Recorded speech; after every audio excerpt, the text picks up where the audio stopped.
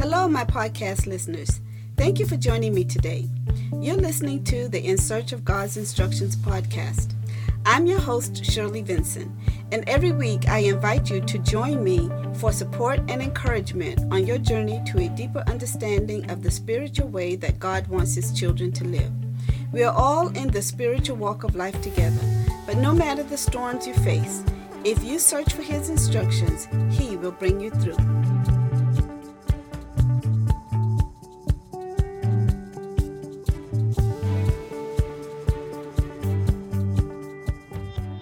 Let us begin with the prayer. Thank you, Abba Yah, our Father, our God, our Creator, for being with us another day as we study your word and approach you and ask you to grant us understanding, wisdom, insight, and knowledge pertaining to the words that you have given us in this Bible, and also to the times that we are living in, so that we may be able to take these words and understand what they mean and how they apply in our lives today. We ask that you forgive us of our sins and grant our humble pleas to you regarding understanding of your instructions. These things we ask for in the name of Yeshua, our Lord and our Savior. If you have questions regarding the content of anything that I say in any of my podcasts, you can email me at hello@insearchofgodsinstructions.org, and I will try to answer the questions that you have and get back to you as quickly as I can. This podcast does not condone anti-Semitism, racism, anti-Catholicism, or any religious belief a person chooses to practice for their life. Although we are looking at the book of Ezekiel today, I'm also going to touch on a few other chapters in our Bible that are relevant to spiritual warfare and the times that we are going through right now in our country and for many others in the world, particularly for the tribes of Israel who are spread throughout the north, the east, the south, and the west, in different countries all over the world, as we wait for the returning of our Messiah. Today we will begin our study with the book of Ezekiel, chapter 37. The hand of the Lord came upon me and brought me out in the spirit of the Lord and set me down in the midst of the valley, and it was full of bones. Then he caused me to pass by them all around, and behold, there were very many in the open valley, and indeed they were very dry. And he said to me, Son of man, can these bones live? So I answered, O Lord God, you know. Again he said to me, Prophesy to these bones, and say to them, O dry bones, hear the word of the Lord. Thus says the Lord God to these bones, Surely I will cause breath to enter into you, and you shall live. I will put sinews on you, and bring flesh upon you, cover you with skin, and put breath in you, and you shall live. Then you shall know that I am the Lord. So I prophesied as I was commanded, and as I prophesied, there was a noise, and suddenly a rattling, and the bones came together, bone to bone. Indeed, as I looked, the sinews and the flesh came upon them, and the skin covered them over, but there was no breath in them. Also he said to me, Prophesy to the breath, prophesy, Son of man, and say to the breath, Thus says the Lord God, Come from the four winds, O breath, and breathe on these slain, that they may live. So I prophesied as he commanded, and breath came into them, and they lived, and stood upon their feet, an exceedingly great army. Then he said to me, Son of man, these bones are the whole house of Israel. They indeed say, Our bones are dry, our hope is lost, and we ourselves are cut off. Therefore prophesy, and say to them, Thus says the Lord God, Behold, O my people, I will open your graves and cause you to come up from your graves and bring you into the land of Israel. Then you shall know that I am the Lord when I open your graves, O my people, and brought you up from your graves. I will put my spirit in you, and you shall live, and I will place you in your own land. Then you shall know that I, the Lord, have spoken it, and performed it, says the Lord.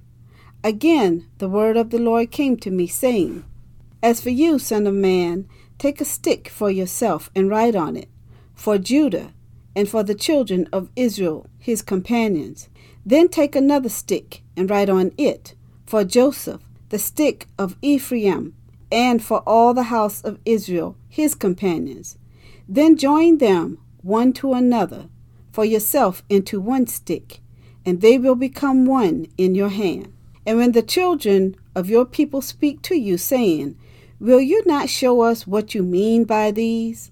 Say to them, Thus says the Lord God, Surely I will take the stick of Joseph, which is in the hand of Ephraim, and the tribes of Israel his companions, and I will join them with it, with the stick of Judah, and make them one stick, and they will be one in my hand.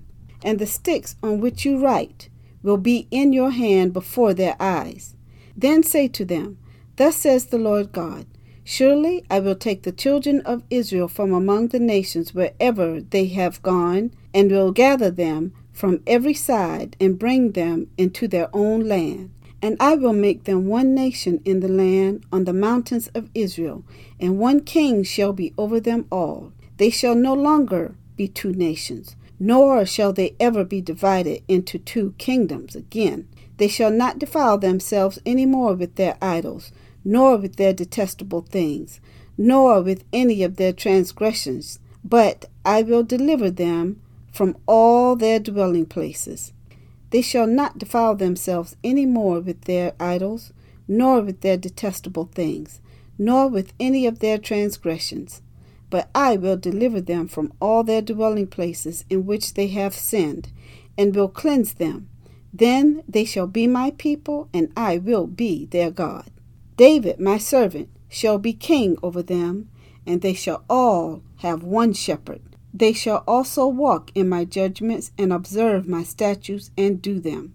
Then they shall dwell in the land that I have given to Jacob my servant, where your fathers dwelt, and they shall dwell there, they, their children, and their children's children forever. And my servant David shall be their prince forever. Moreover, I will make a covenant of peace with them, and it shall be an everlasting covenant with them. I will establish them and multiply them, and I will set my sanctuary in their midst forever. My tabernacle also shall be with them. Indeed, I will be their God, and they shall be my people. The nations also will know that I, the Lord, sanctify Israel, when my sanctuary is in their midst forevermore. So the dry bones that Yah told Ezekiel to prophesy to, and bring the bones to life. That must have been a great sight to see, as well as a terrifying sight to see. A valley full of dry bones. Flesh used to be on those bones, and now all the bones are laying on the ground in a deep valley. And Ezekiel says here that Yah had him to walk around this valley so that he could see, as he went around the perimeter of the valley, all the bones that were laying there. And he saw that it was a lot of bones. And when God asked him if these bones could live, he says, "O Lord God, you know." God told him to prophesy to the bones, and God told him the words to say. And as Ezekiel spoke the words that Yah told him to say, then the bones started putting themselves together, and then flesh, muscles began to attach themselves to the bones. Blood vessels began to attach themselves to the muscles. Skin began to cover the blood vessels. Hair began to grow on the flesh and on the hairs of the head. Eye sockets returned. Everything of a human being that is created from the time that it is born until the time that it dies appeared on these bones, but there was no breath in them. And then Yah tells him to prophesy to the breath and say to the breath, "Come from the four corners, O breath, and breathe on these slain that they may live." And so he did. And breath came into the nostrils of these bones. And he said it was a great army, a living army. And God explained to him that this was the whole house of Israel. So we see here that God also tells him that this house of Israel, their bones were in graves wherever they're scattered throughout the world. So I'm taking, for instance, abandoned graveyards and some places where there aren't even grave markers, where our ancestors are buried by the dozens, sometimes by the hundreds, because they are considered less than human beings to their slave owners. And they just threw dirt over them as if they were animals, dug a hole, threw dirt over them as if they were animals being buried in a hole in the ground with no markers or anything. But yet, Yah knows who they are, and he remembers where they're buried throughout the different nations of the whole earth where he has led us into captivity. And this valley of dry bones represents every single one that is buried somewhere on the face of the earth. And Yah says that he's going to bring them up, and he's going to plant them and bring them from their graves into the land of Israel. Now, a lot of people today may find this almost impossible to believe. But is there anything impossible with Yah? Is there any person that you know can speak and have flesh come upon dry bones? Not just flesh come upon these dry bones, but have these bones connect themselves to one another. How do these bones know that I am the hand that belongs to the arm of this person whose leg is over there? It is amazing. It is amazing. But that is how our God is. He is the Almighty Creator. And then he says he will put his spirit into us and we will live. And he will place us in our own land. So this is one of the reasons why we, as the descendants of the house of Israel, particularly here in this country, and I am thinking around the world, wherever Yah has scattered us, we don't worry so much about whether or not we are going to be able to get the land that was once ours that has now been stolen from us. We don't worry so much about whether or not we're going to get it back, because it belongs to Yah, and he can place in it whoever he wants to, whenever he wants to. So we don't worry about, oh, we're running over to this place in the part of the world today that is called Israel, and we're going to claim our land back.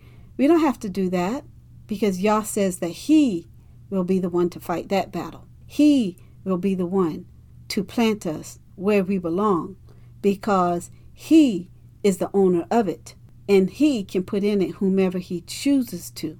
And in this case, he says that he will return us there. He tells Ezekiel to take a stick and write on the name of it Judah, and for the children of Israel. And then he says, take another stick and write on it for Joseph, the stick of Ephraim, and all the house of Israel, his companions. So he says, take a stick for yourself and write on it for Judah, and for the children of Israel, his companions. Then take another stick and write on it for Joseph, the stick of Ephraim, and for all the house of Israel, his companions. So God refers to both Judah and Joseph as being the house of Israel. And of course, when you go back and you read the book of Chronicles and the Kings, you see how they became a divided Israel in the first place. That's in one of my earlier previous podcasts. But the whole point is the northern kingdom consisted of 10 tribes of Israel. And in those tribes, we find Joseph's sons, Ephraim and Manasseh, and we find the sons of all the other tribes. And keep in mind, when it came to the northern tribe, each tribe had a place that they were to set apart for the Levites. So the Levites were among the tribes both in the northern kingdom and in the southern kingdom. And Judah and Benjamin were in the southern kingdom. So when we trace back information, since God revealed to me my identity of Judah, and I've been going out and doing research and following other researchers, because God is waking all of us up to our true identity and the tribes that we are from when it comes to who we are as a people. And when it comes to Judah, a lot of our descendants came here on slave ships.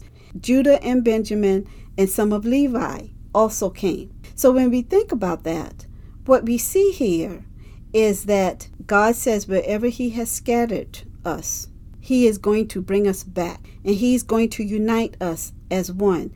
Now, we think about Ephraim and Manasseh, because Ephraim and Manasseh were born of Joseph while he was second in command to the Pharaoh in Egypt. We can't help but wonder, how is it that we became so disobedient towards Abijah that first he drove out the northern kingdom about 700 years before he drove out the southern kingdom.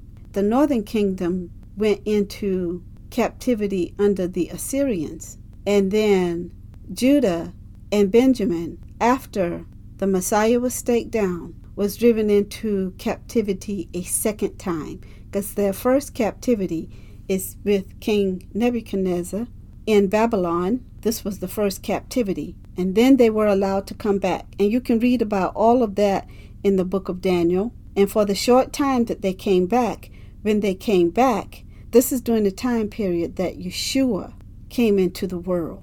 This is when you read about the apostles and the Messiah in what is in the Gospels, the books of the Gospels, and the writings from there.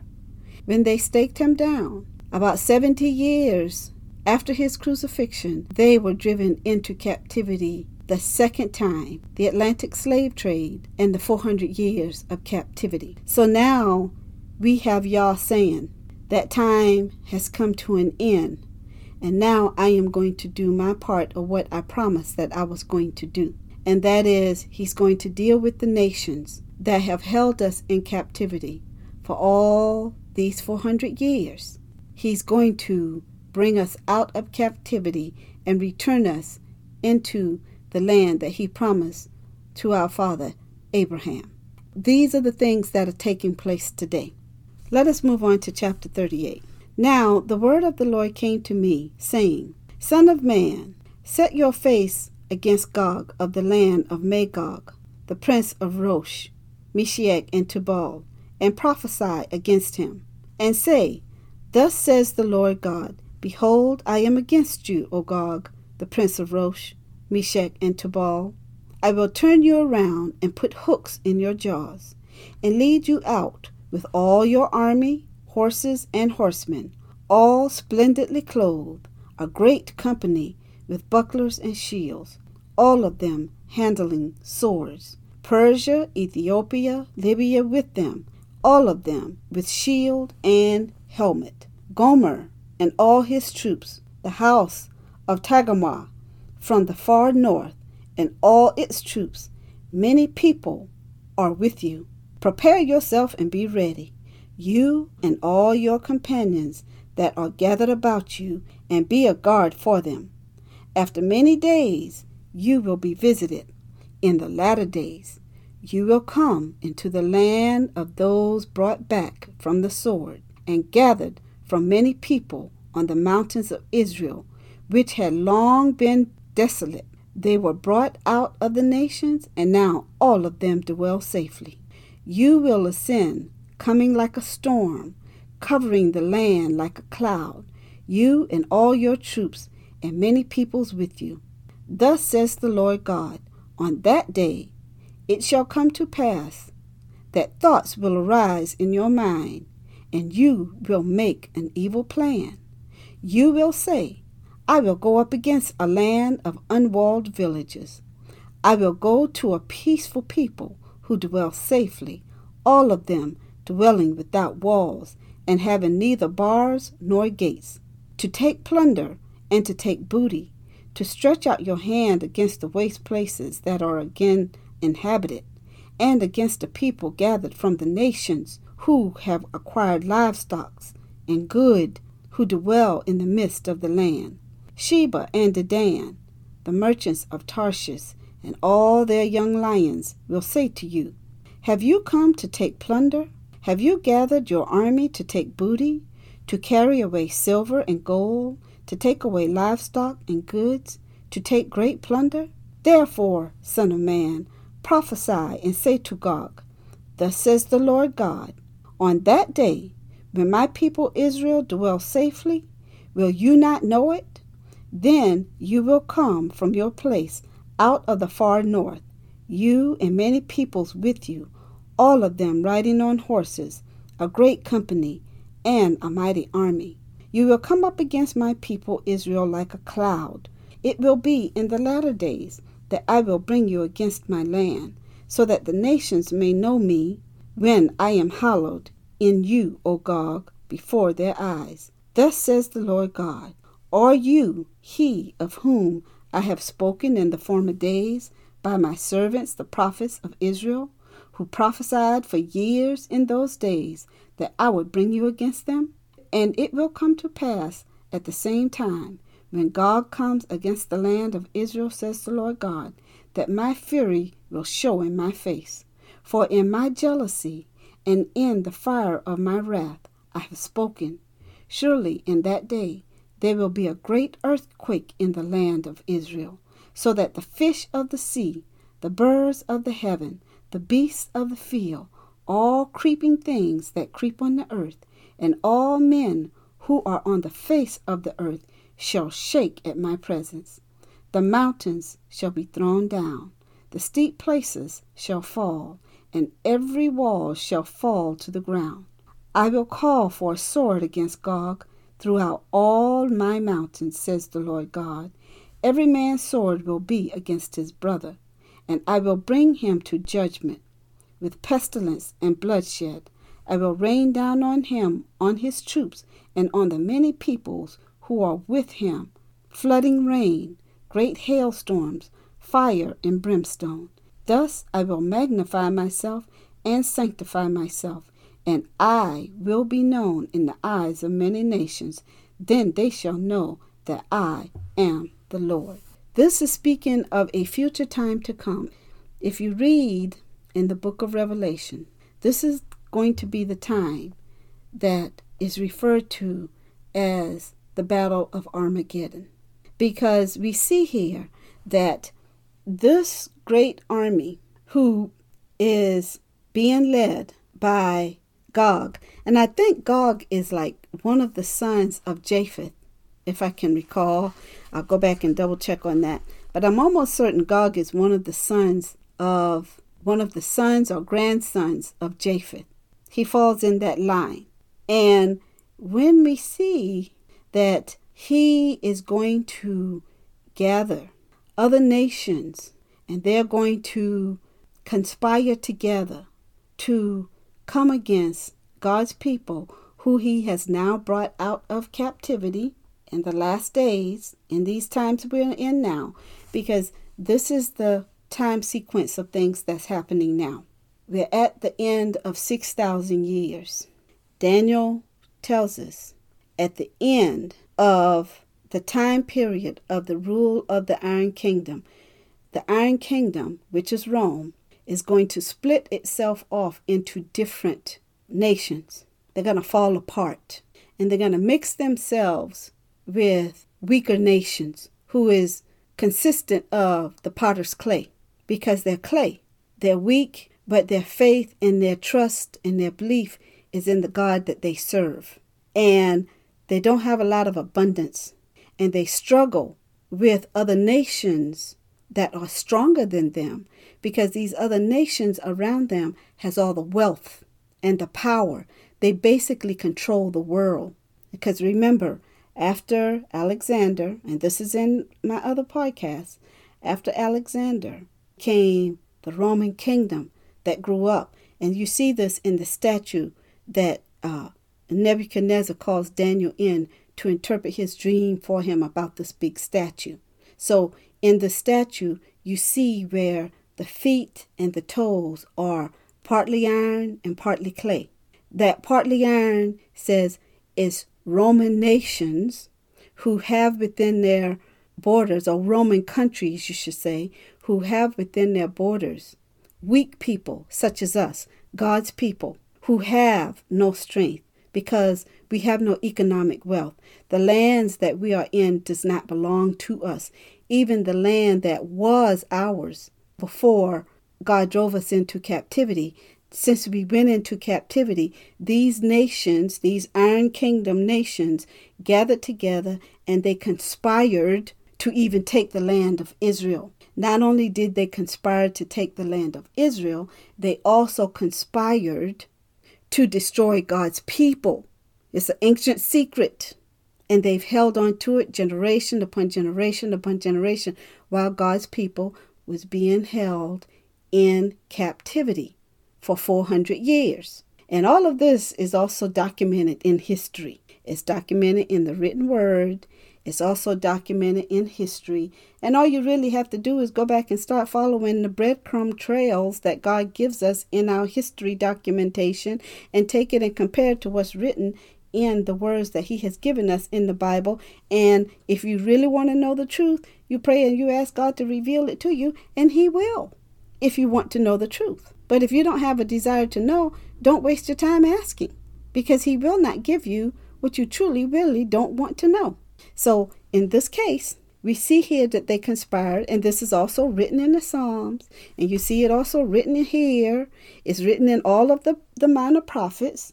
It's written in Deuteronomy, and it's written here even in Ezekiel, where he says, hey, you have been treating my people. You have been abusing them. You have been killing them. You have been doing all sorts of things to them during their time in captivity. And now I'm going to turn it around. I'm going to turn it back on you.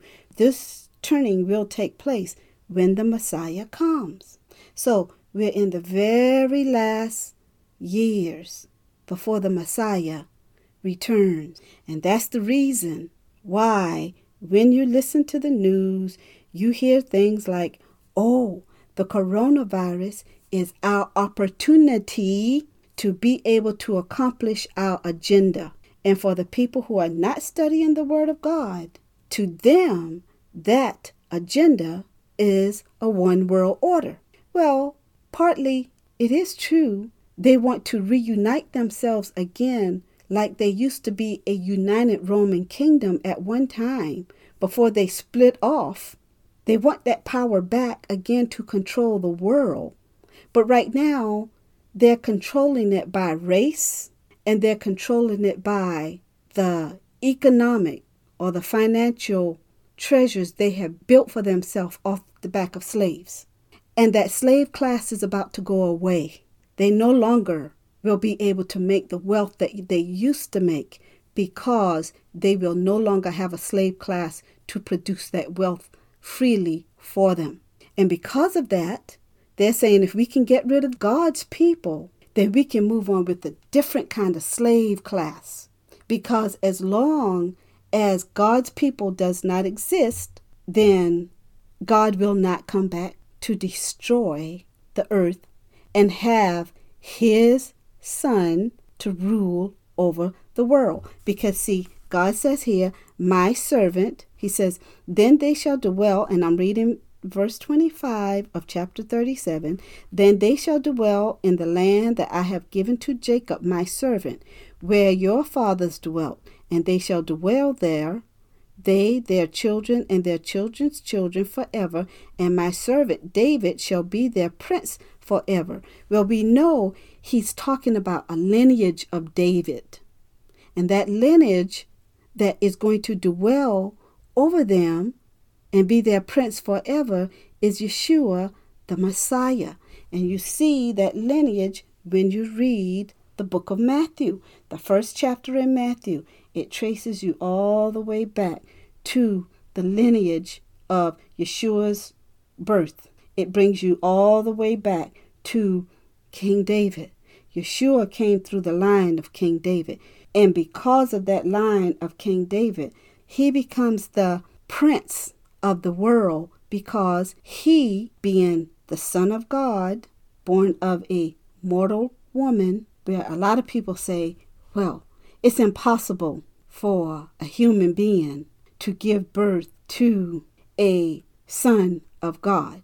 She had to have given birth to some man that she had relations with here on the earth, because a woman she cannot become impregnated from the Spirit of God, I guess is the easiest way to say it. However, did God not create the woman?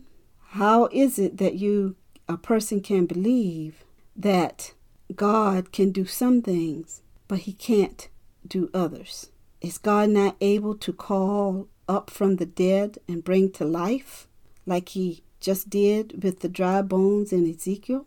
Is he not able to take a seed and plant it into the womb of a fleshly woman to have her miraculously bring forth a child that a mortal man here on earth did not put there? Of course, God can do anything he wants to. And keep in mind, when the flesh dies, it decays. If Yeshua is not the Son of God, he would have decayed. His body would have decayed when he was placed in the tomb. He would not have risen from that tomb. But when you see what is written in these Gospels, he rose, and it changed our world forever. And because of that, God says he is going to give this world into his hands. And that is why you see in the book of Daniel, in these last days, we're not even days, we're in the last day of the Messiah returning. We're in the very tip end of it before going into the 7,000th year. We're at the end of the 6,000th year. You see that God has said the time was going to come when he was going to carve out a rock and smite the statue of Daniel with this rock. The whole statue would fall down because God has struck it on the feet. So it has no feet. It has no more power to stand. And he is going to set up an everlasting kingdom. And that everlasting kingdom will rule the earth with the rod of iron for 1,000 years. That is the millennial reign. So the Yeshua is coming back to the earth, and he will rule here on earth for 1,000 years. At the end of this 1,000 years, a war is going to take place. And this is the war that is being discussed here in chapter 38 of Ezekiel. Because he said, you will say, in verse 11 of chapter 38, you will say, I will go up against a land of unwalled villages, and I will go to a peaceful people who dwell safely, all of them dwelling without walls and having neither bars nor gates. To take plunder and to take booty, to stretch out your hand against the waste places that are again inhabited, and against a people gathered from the nations who have now acquired livestock and goods and dwell in the midst of the land. So God said when he was going to gather us from the nations, bring us back to Israel, we would rebuild cities, we would live there in peace with our own livestock, and our children would be in peace. All of this is going to happen, but at the end, as we get closer to the end of that 1,000 years, which is 7,000 year period, when we get closer to the end of it, then Gog is going to go out to other nations on the earth and say, hey, we did it once before. We held them in captivity once before. And now they are the head and we are the tail. We want our power back. It used to be that we used to control the world. All we have to do is go fight against them and take the land back and destroy them like we once held them in captivity before.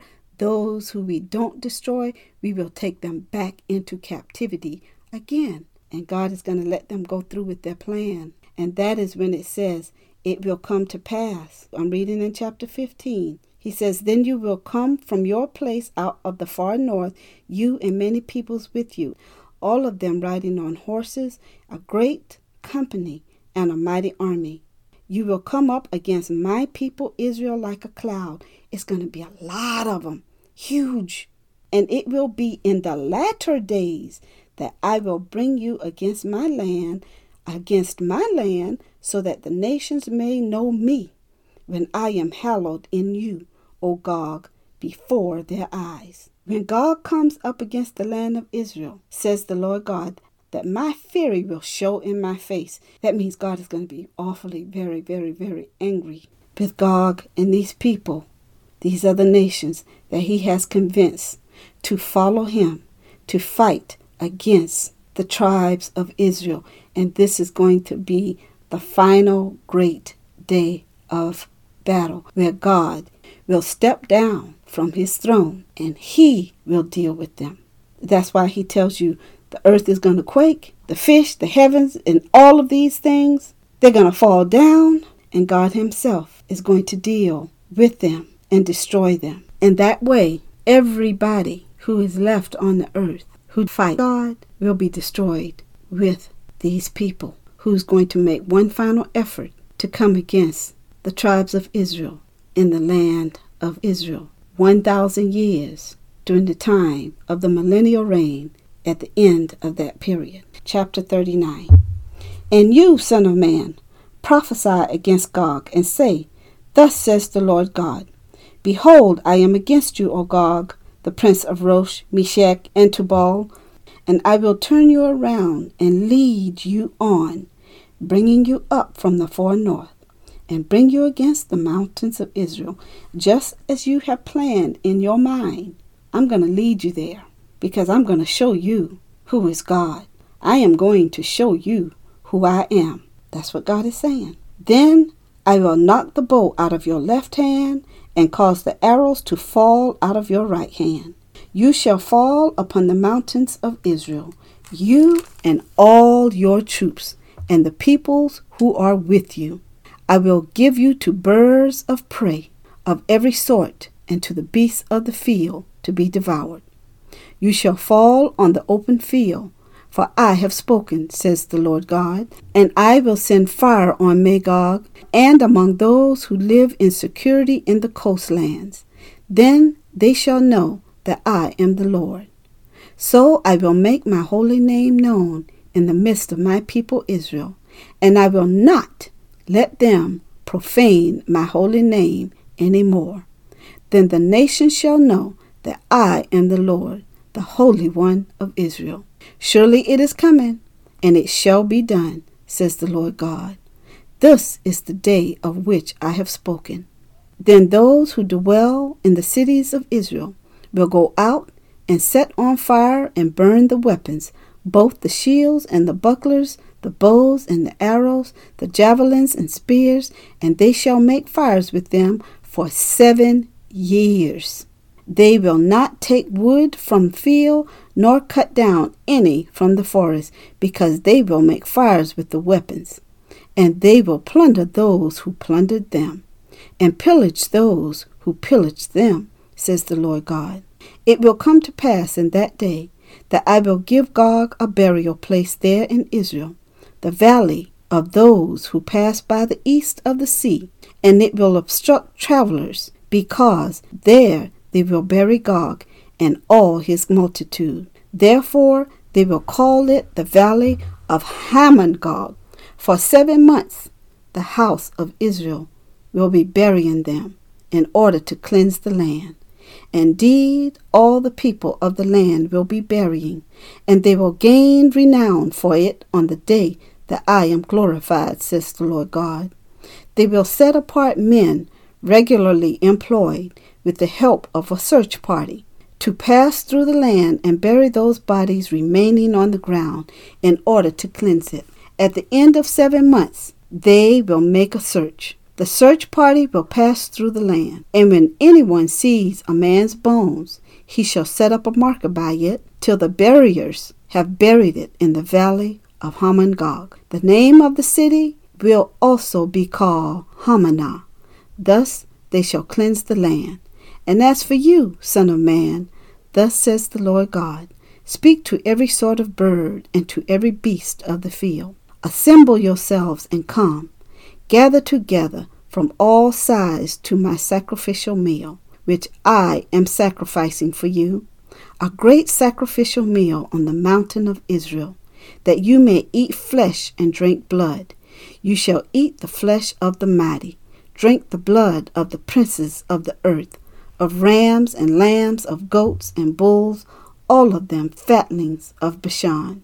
You shall eat fat till you are full, and drink blood till you are drunk. At my sacrificial meal, which I am sacrificing for you, you shall be filled at my table with horses and riders, with mighty men, and with all men of war, says the Lord God.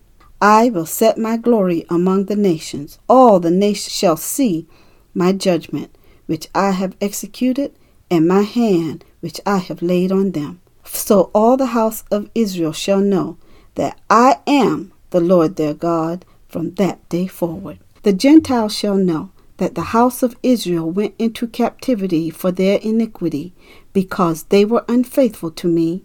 Therefore I hid my face from them.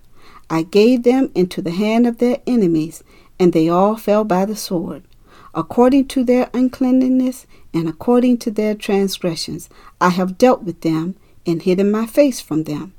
Therefore, thus says the Lord God, now I will bring back the captives of Jacob, and have mercy on the whole house of Israel, and I will be jealous for my holy name. After they have borne their shame and all their unfaithfulness in which they were unfaithful to me, when they dwelt safely in their own land, and no one made them afraid.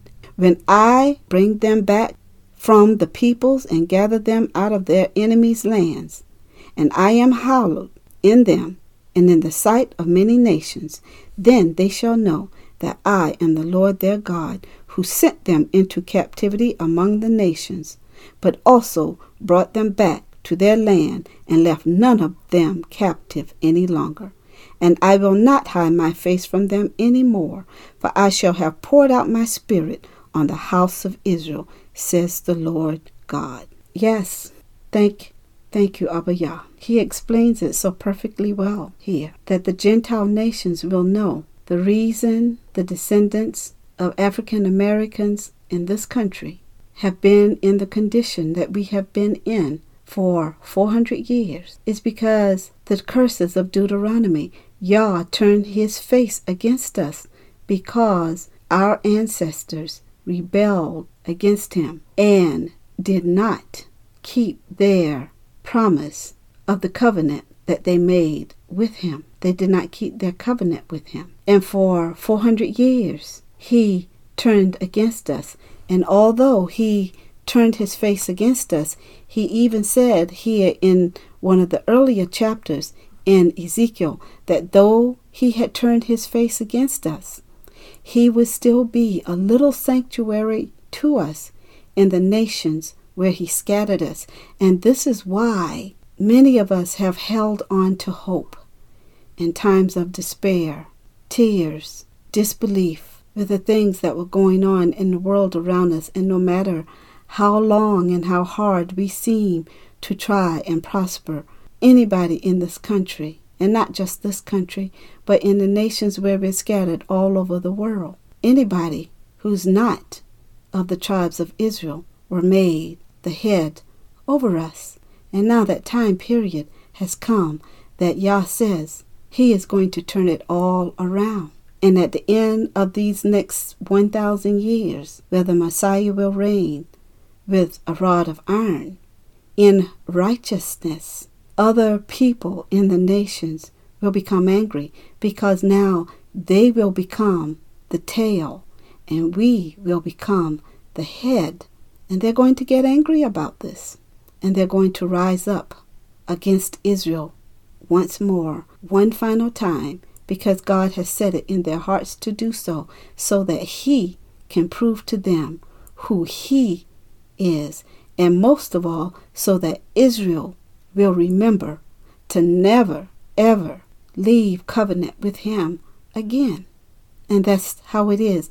And that's how it is for the world. I have to say, these days that we are living in, when it comes to what is going on right now in the USA and what is happening with the election, whether or not President Trump will serve another term or whether or not he will be displaced and Joe Biden officially becomes the president. The things we should remember as God's people are these. Number one, whether you are born of the tribes of Israel or not, if you have accepted Yeshua as your Messiah and you want to be a part of the eternal kingdom of God, there are certain requirements that He has of us when it comes to spiritual warfare. For the short summation of it, as I said once before, for those of us who are worshiping Yah according to His instructions, we should keep in mind that He has only given one set of instructions to the entire world of how to become a part of His kingdom. Part of that puts us in places that we find ourselves engaging in spiritual warfare, whether we like it or not. As a result of this, we must learn how to recognize spiritual warfare and fight spiritual warfare. One of the ways we recognize it is to study and find out through the scriptures that God has given us how to recognize when we are under a spiritual attack by the forces of this world, because we fight against spiritual wickedness in the world.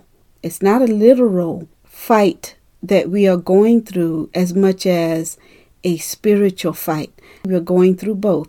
We're going through a literal fight as well as a spiritual fight. However, it is the words of God that will help us to win the spiritual battle. And by winning the spiritual battle, we in essence also win the physical battle. We leave the physical things that we are unable to do in the hands of our Father. But the spiritual things that we are able to do, we are to implement them in our lives. We're always to stand for the good and not for the evil. When we think about whether or not we should actively be involved in the political battle that is going on now in our country.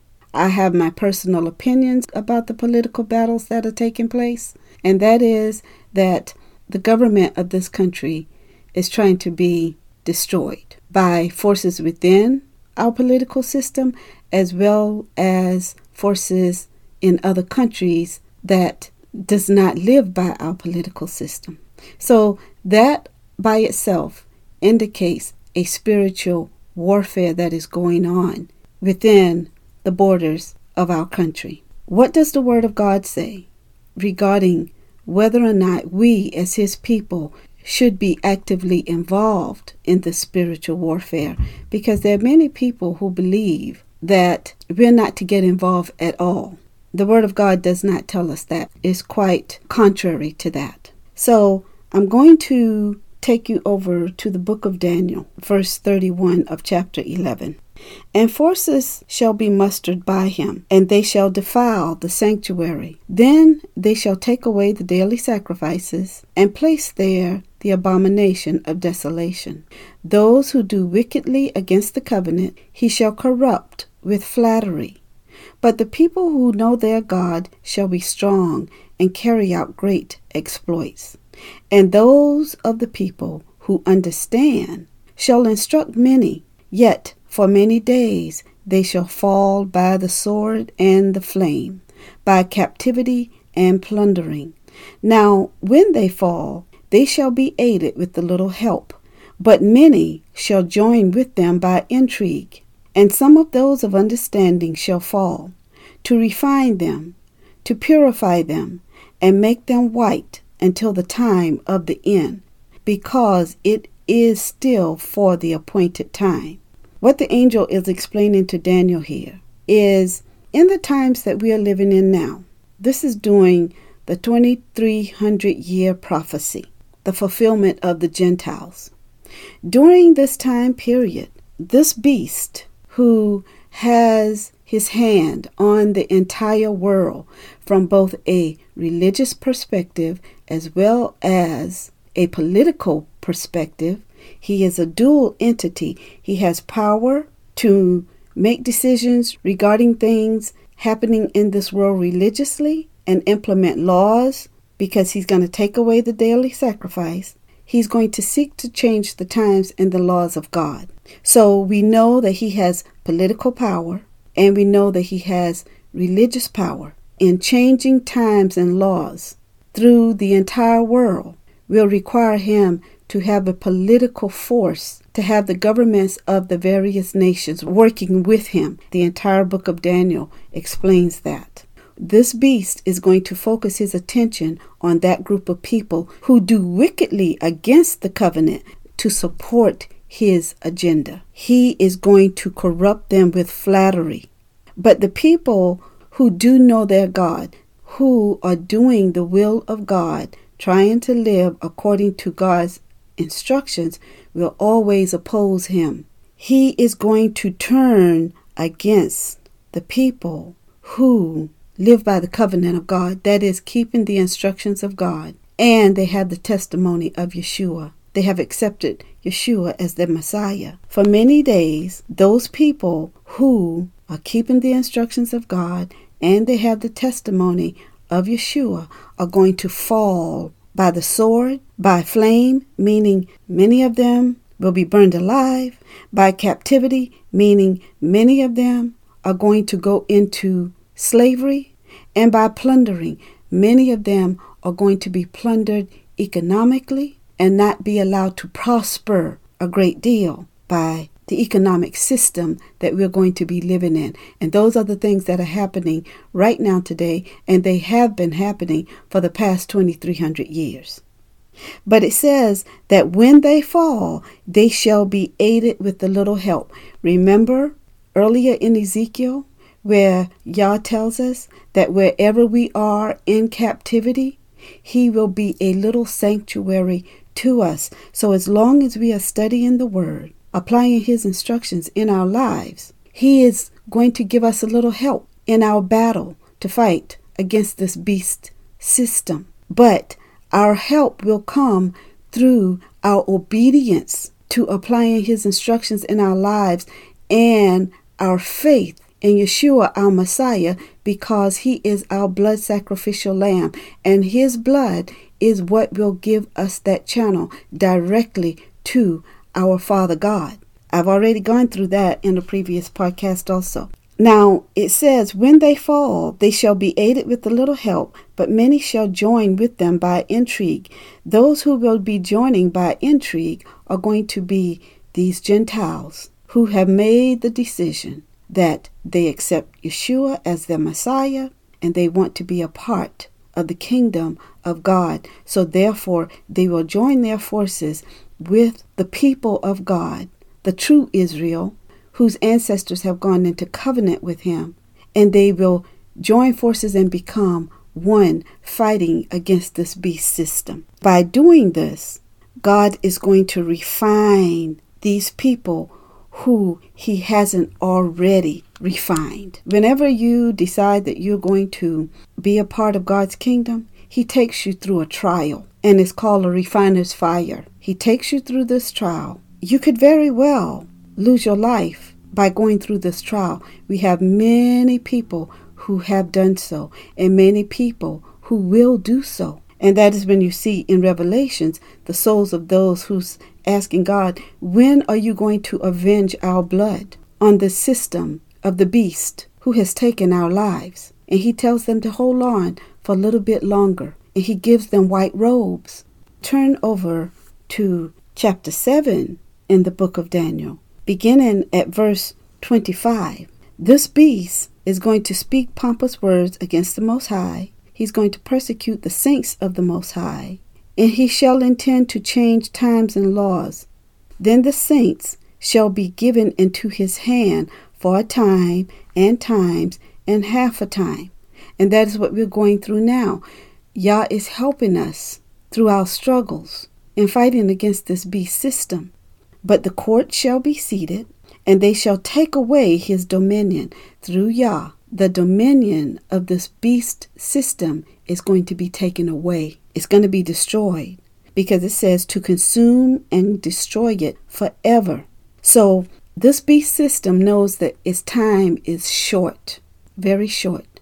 Yeshua is to return almost any day now, any month. And the closer it gets to this beast system being destroyed, we know with every spiritual battle that takes place, it's getting closer and closer to Yeshua taking over this world and being the governing authority of the entire earth.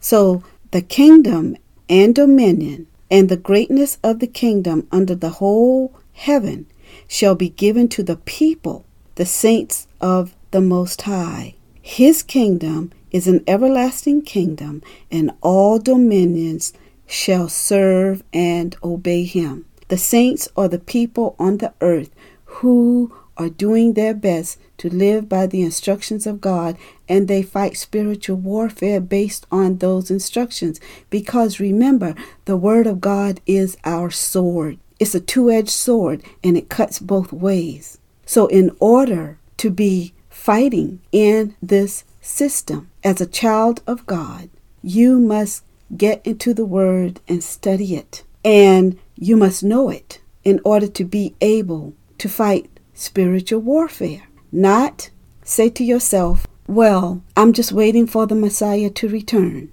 and I'll be glad when he returns so that all of this can be over. However, you're not doing anything to help bring it to an end, to help save the souls of those who are very confused right now, who don't know what to believe, what not to believe. Why is all of this happening? These people who are so very confused in the world don't know what to believe and what not to believe, and can't discern what is true and what is not true. It is because they are not clearly recognizing, understanding, and realizing that they need to turn to the Word of God and recognize that there are a people in the world who are here to help them, who have grown in spiritual warfare. You know, it's like the commander who is at the head, and he gives his officers beneath him instructions to teach the people beneath them, who are the foot soldiers, to carry out certain activities in order to be able to accomplish the agenda of physical warfare. It's the same way when it comes to spiritual warfare. Our commander is Yah himself. The officer over his people on the earth is Yeshua himself. And Yeshua gives us instructions on what we need to do to reach Yah, because he is our high priest, he is our savior, and he is our commander. So we all work together when it comes to being on this earth and overcoming this beast system. And when people tell you that, oh, if you are a child of God, you're not supposed to be voting, you're not to take any part in the government of this world because you're not a part of this world. Well, physically you are a part of this world, and physically you have responsibilities to this world, and those physical responsibilities has to do with spiritual instructions from God, spiritual instructions that Yeshua himself have lived out. We're not to go out and take up arms to overthrow the government. No, that is not what God requires us to do. He requires us to know his word, to study his word, and to use his word as our sword, to take a stand against the evil wickedness in the world. In order to do that, we must speak up and we must put our forces behind what we know is true, what we know is right. And if that comes by casting a vote, then that is what we are to do. And the way you know who to cast the vote for is to step back, take a look at what's going on, and realize this is good, this is not good. Are we going to be under a leader that is going to do everything good and nothing evil? No. But which should we support when it seems like they're both evil?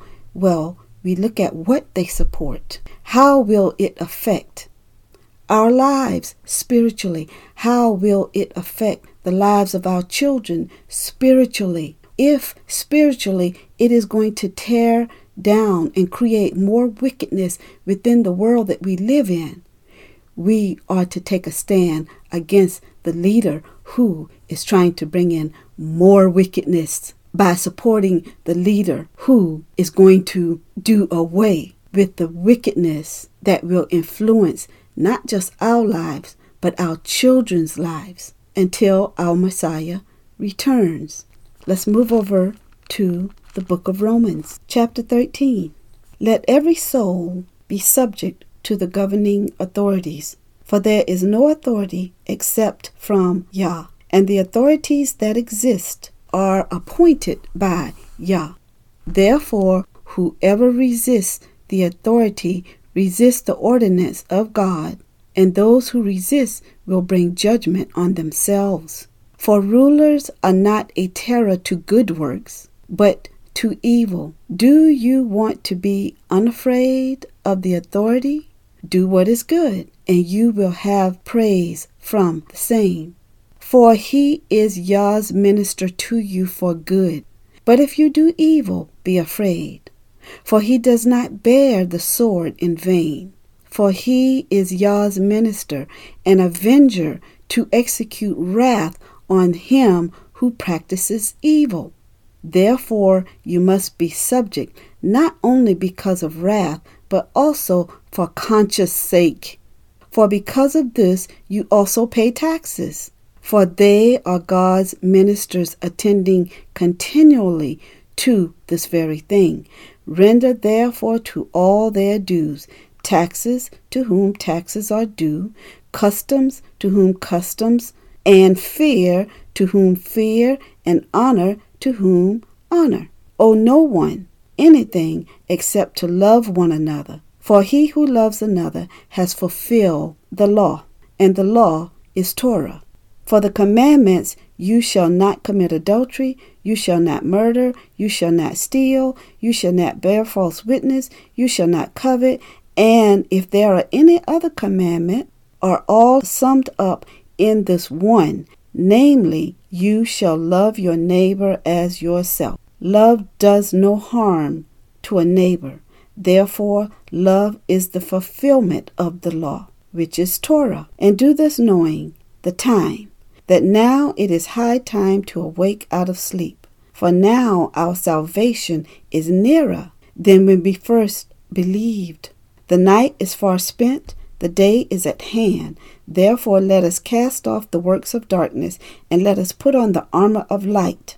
Let us walk properly as in the day, not in revelry and drunkenness, not in lewdness and lust, not in strife and envy, but put on the Lord Yeshua, and make no provision for the flesh to fulfill the lusts of the flesh. That really sums it up when it comes to how we as God's people are to decipher the things of the system that we live in politically and religiously, as opposed to the spiritual things that we are to deal with. We have to understand how to discern and take the spiritual things of Yah and make decisions when it comes to spiritual warfare in this physical world. And we see in Ephesians chapter 6, beginning at verse 12, for we do not wrestle against flesh and blood, but against principalities,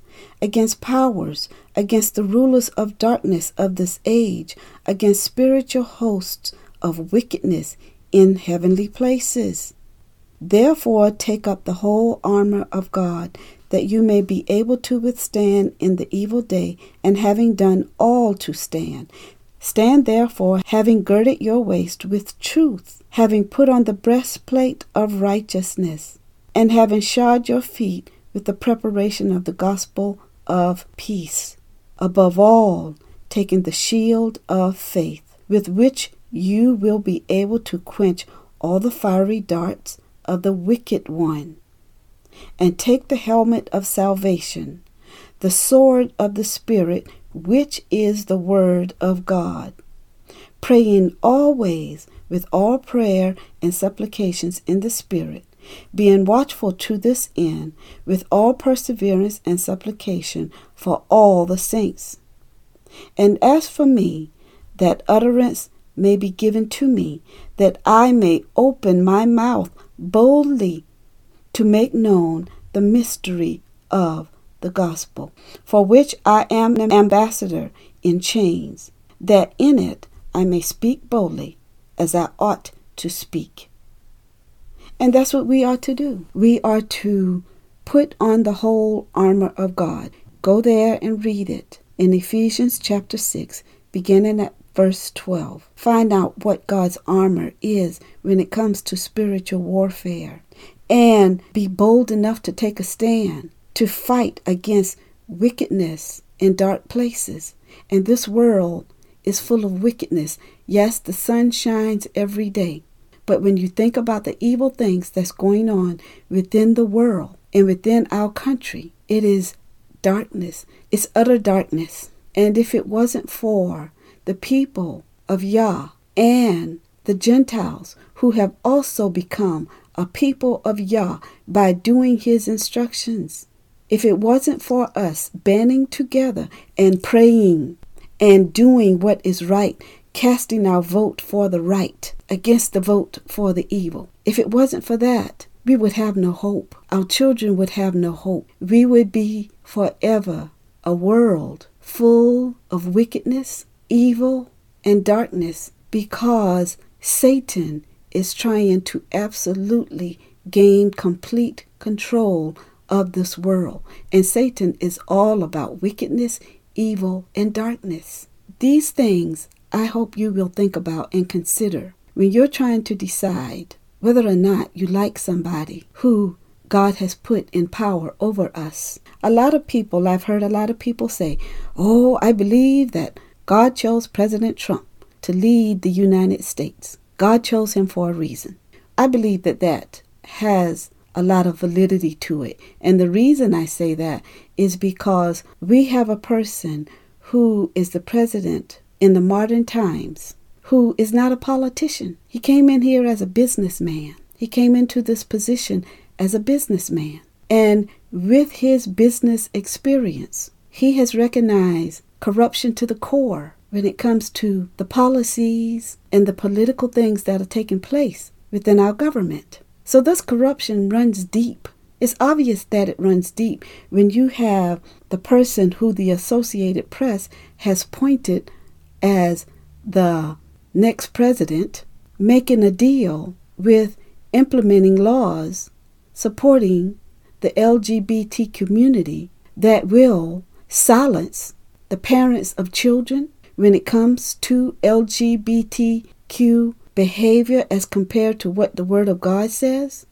When it comes to anything, not just LGBTQ, when it comes to anything, when it comes to adultery, when it comes to anything, even with our finances, we're not to rob, steal, and cheat in our economic system.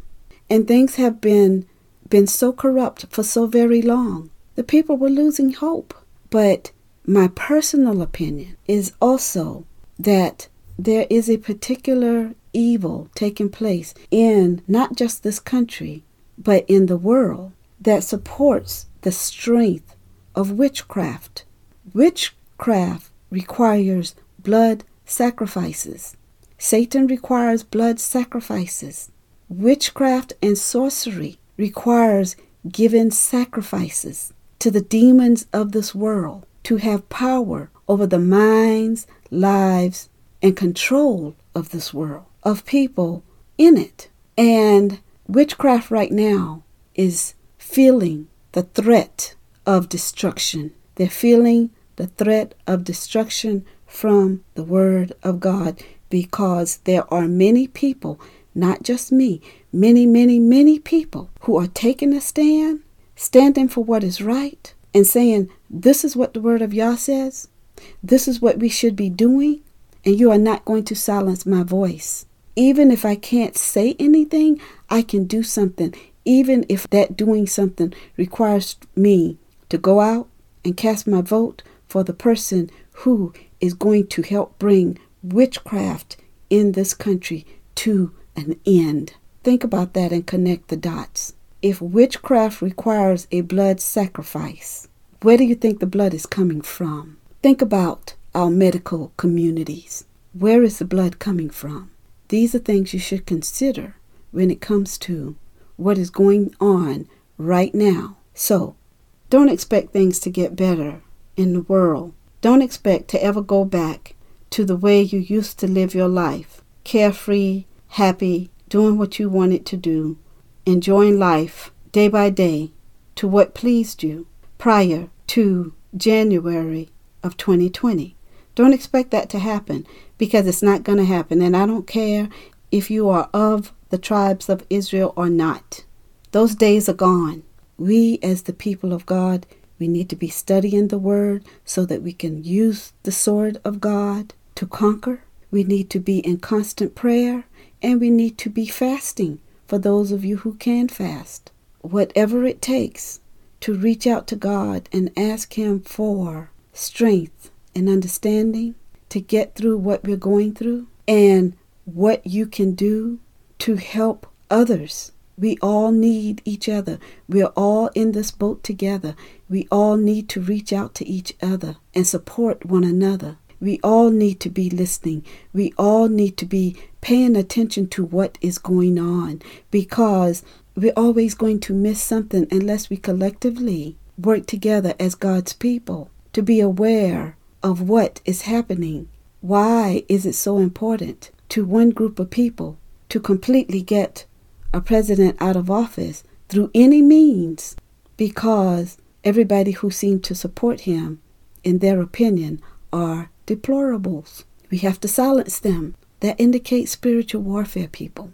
And it's my hopes and my prayers that you will wake up and decide whether or not you're going to be a part of God's family to fight the spiritual battle that we're going through. And keep in mind, whether we like the president that we currently have in office or not, his word tells us that we are to pray for him, that he is there because God has put him there. The time is getting short. We need to wake up and realize the gravity of what is going on and do our part of being the watchman on the wall and taking a stand for what is right as opposed to taking a stand for what is wrong, because surely God will judge us if we turn a blind eye and pretend that it doesn't matter. It has no effect on me. Well, currently it may not have an effect on you, but until the Messiah returns, it could eventually affect someone you love, whether it's a son or a daughter, a niece or nephew, your best friend's child, no matter who it is. Someone you care about will be affected by the wickedness and the evil going on in this world. I encourage you to contact me at hello@insearchofgodsinstructions.org. Even if you have a different opinion and you want to express it, contact me via email. May God strengthen you, be with you, watch over you, protect you, and keep you and your children, your loved ones, your family safe. He will guide you along this path that you have now decided to choose for your life as you go in search of his instructions and prepare your soul to live according to his word.